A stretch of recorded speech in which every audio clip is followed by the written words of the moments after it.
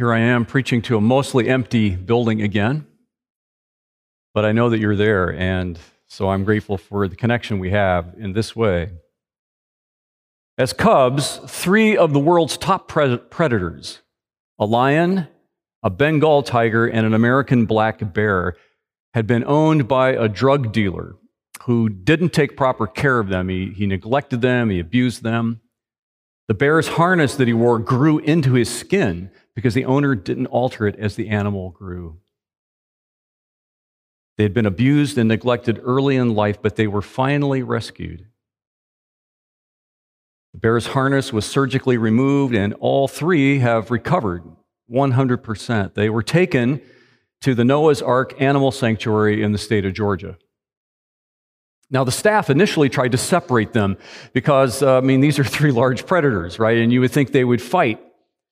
But in separation, they acted out all the more. They were uncooperative.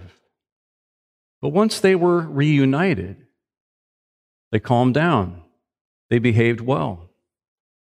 12 years later, these 3 friends spend their days together just playing, cuddling, chasing each other, and eating cookies.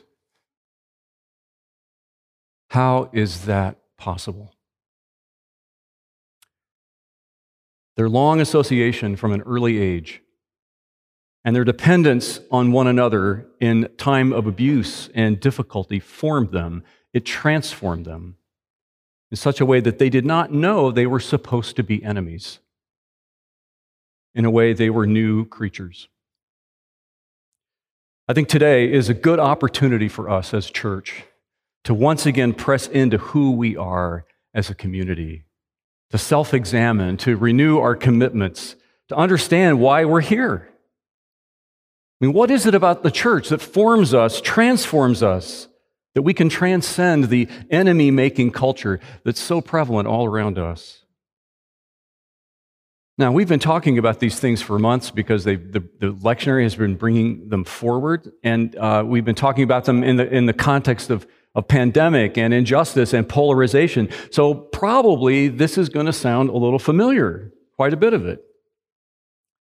And these trials that are going on in the world can overwhelm and divide us if we don't make room for the Holy Spirit to speak, to encourage, to challenge, to give life. It's important to know who we are and whose we are and what difference that makes. St. Boniface held that the church is like a great ship being pounded by the waves of life's different stresses. Our duty is not to abandon the ship, he said, but to keep her on course. Israel had been busy, hadn't they? Their entry into the Promised Land was actually a time of great crisis for them. They spent all these years after deliverance in the wilderness, and their anticipation was, we're going to go into the land, we're going to take it, we're going to have our new home. But it actually was a time of great trial and struggle. They had to take that land that God had set aside for them.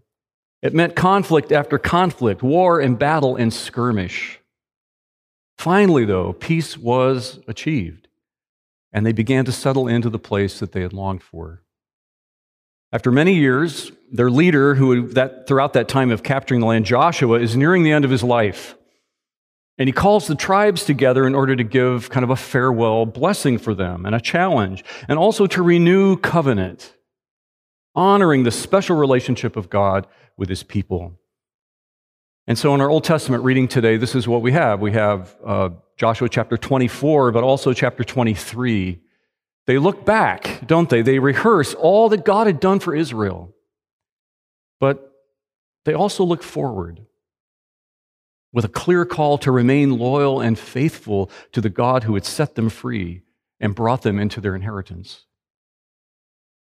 Because if not, that special relationship would suffer, and they would experience the pain of that brokenness. So I think the first thing that we see here, and what was so important for Israel, is that they live in gratitude for all that the Lord had done for them. Now, you'll notice if you look at the lectionary, and the lectionary often does this. I guess I understand why, but sometimes it breaks up a passage. It'll start at the beginning of a chapter, and then it'll skip a bunch, and then it'll that'll kind of wrap it up. And it does that today. And what we miss is all the rehearsing of what God says, these are the things I've done for you. So if you look at chapter 24, which you have printed in the bulletin, here's some of the things that you miss. Then I sent Moses and Aaron. I afflicted the Egyptians when I brought your people out of Egypt. I brought you to the land of the Amorites. I would not listen to Balaam. I gave them into your hands. I sent the hornet ahead of you. You did not do it with your own sword and bow. I gave you a land on which you did not toil, and cities you did not build, and you live in them. You eat from vineyards and olive groves that you did not plant. The word I appears over and over again. And the people are called to acknowledge this. It's their story.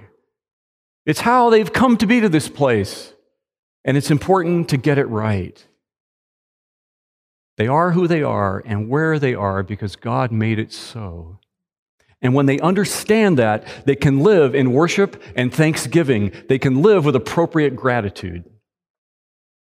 In the passage from Romans 12 today, which, by the way, is not in the lectionary, and I sort of requested that because I think there's a way in which it is in conversation with Joshua, and I appreciate Susan reading all of Romans 12 from the Message. So it is different than what we've had printed. Paul says he's writing out of deep gratitude for all that God has given. He reminds the Roman Christians that they're not bringing their goodness to God, but God is bringing it to them. Eugene Peterson has Paul say it this way: the only accurate way to understand ourselves is by what God is and by what He does for us. Gratitude. For Redeemer, that means rehearsing all of God's goodness to us over the years. The many gifts we've received, the joy of our fellowship, the vitality of our worship, the healing and sending that we've been privileged to be a part of, the relationships of solidarity that we've been given and that we treasure. And to know this has all been God's doing, His gifts to us. It wasn't our special skill, it wasn't our strategy, it wasn't even a plan. When we look around at the church and the people and the ministry, God says to us, I did this. I did this.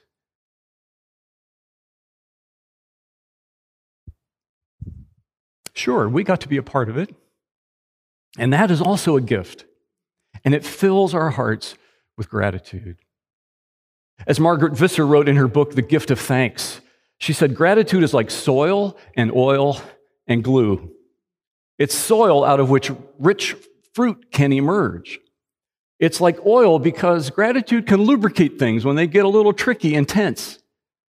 And it's a glue that holds people together when we're in danger of flying apart.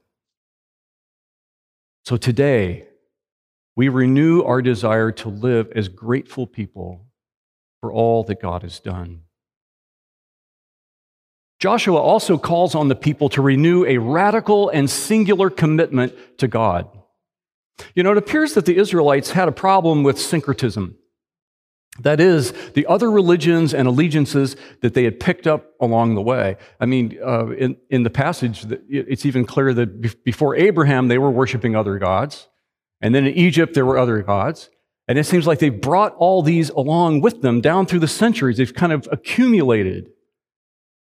Now it was time for them to make a clear choice. Now that they were in the land, now that they've received the promise of God and were living under the blessing of that, it was time to be clear about who they were and whose they were.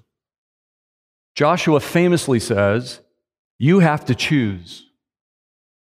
But for me and my house, we will serve the Lord.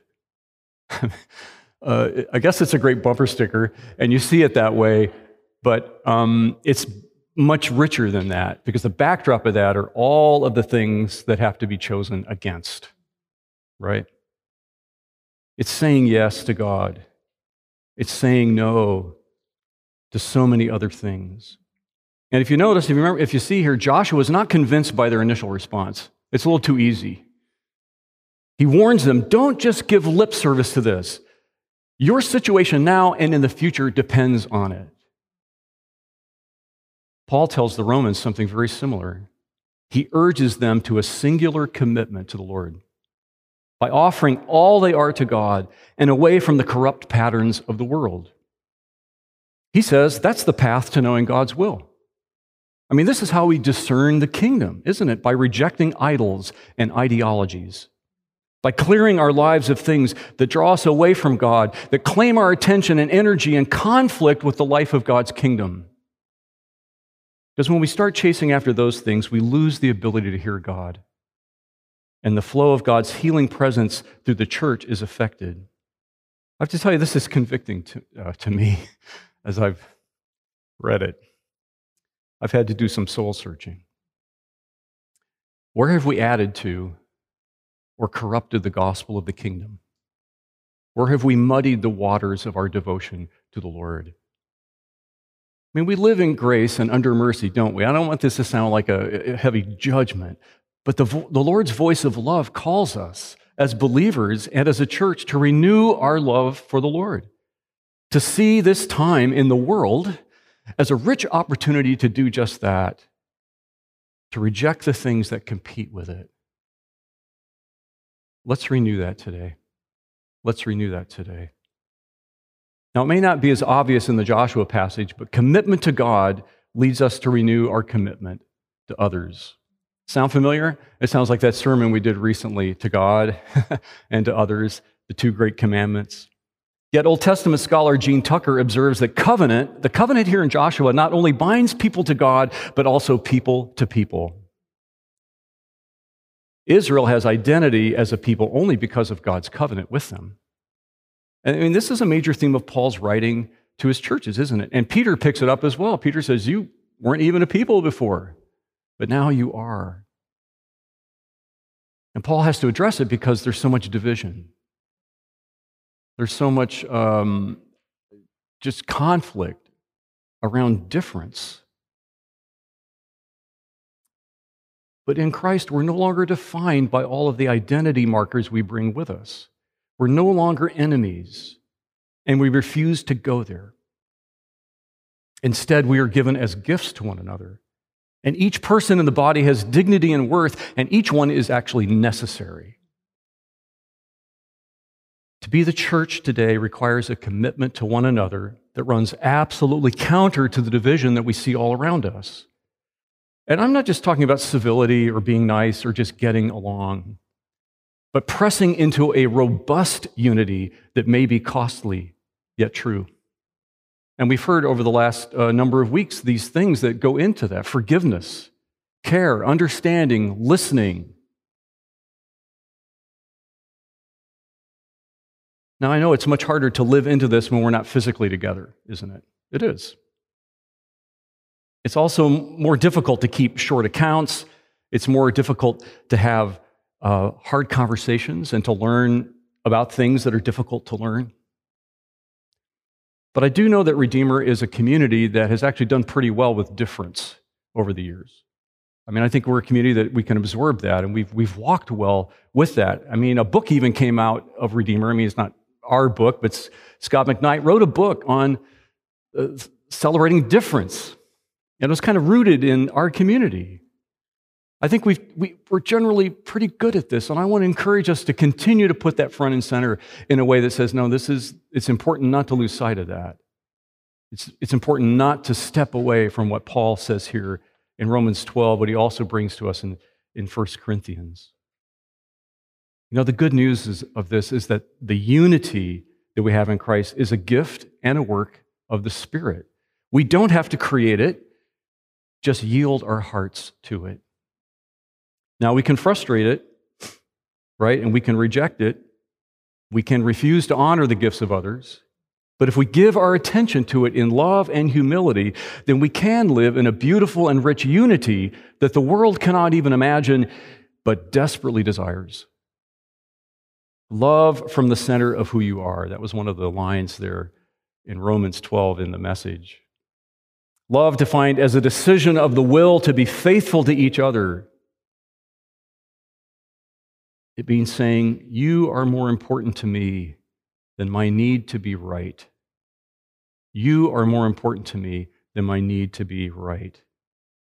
Christians are not called to be the church of us versus them, in David Fitch's words. There's only one banner under which we gather to worship and serve and live. And when we do life together, marked by a radical commitment to God and to one another, then the Spirit opens up a transforming place that's beyond all of the disagreements, where the kingdom is present to bring life and healing. This is not necessarily middle ground, it's other ground, a totally different space where we can be present with the trials and pain in the world in the reality of God's kingdom, focused on bringing about His life to those right here, right in our communities and neighborhoods. And that is a place of grace and goodness.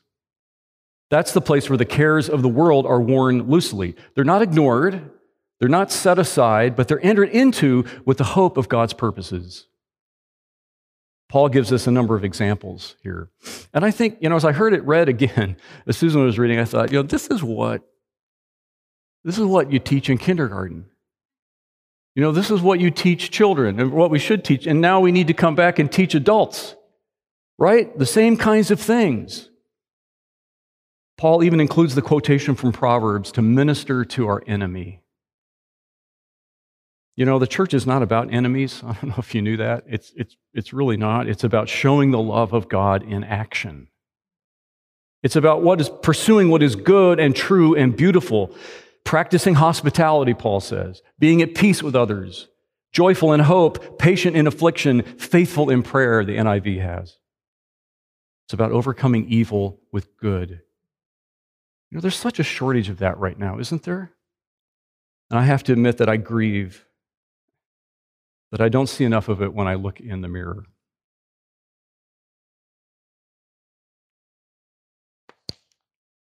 We live in conflicted times. And there's always some expression of that in a world that's broken. There always has been. But I think we're just feeling it keenly in 2020. Redeemer is an expression of God's kingdom, not the kingdoms of the world. And the more we have a vision of that and press into it and all that it entails, the more it will be clear to us how to offer the Lord's salvation and healing to those around us. So today, if I can call us to just step once again, renew once again our desire to live in gratitude, to renew our devotion and commitment in a singular way to the Lord, to let mutual commitment and love be the way that we are formed and transformed in unity, so that we can see the kingdom of God released in the world with grace and goodness. In the name of the Father, and the Son, and the Holy Spirit, amen.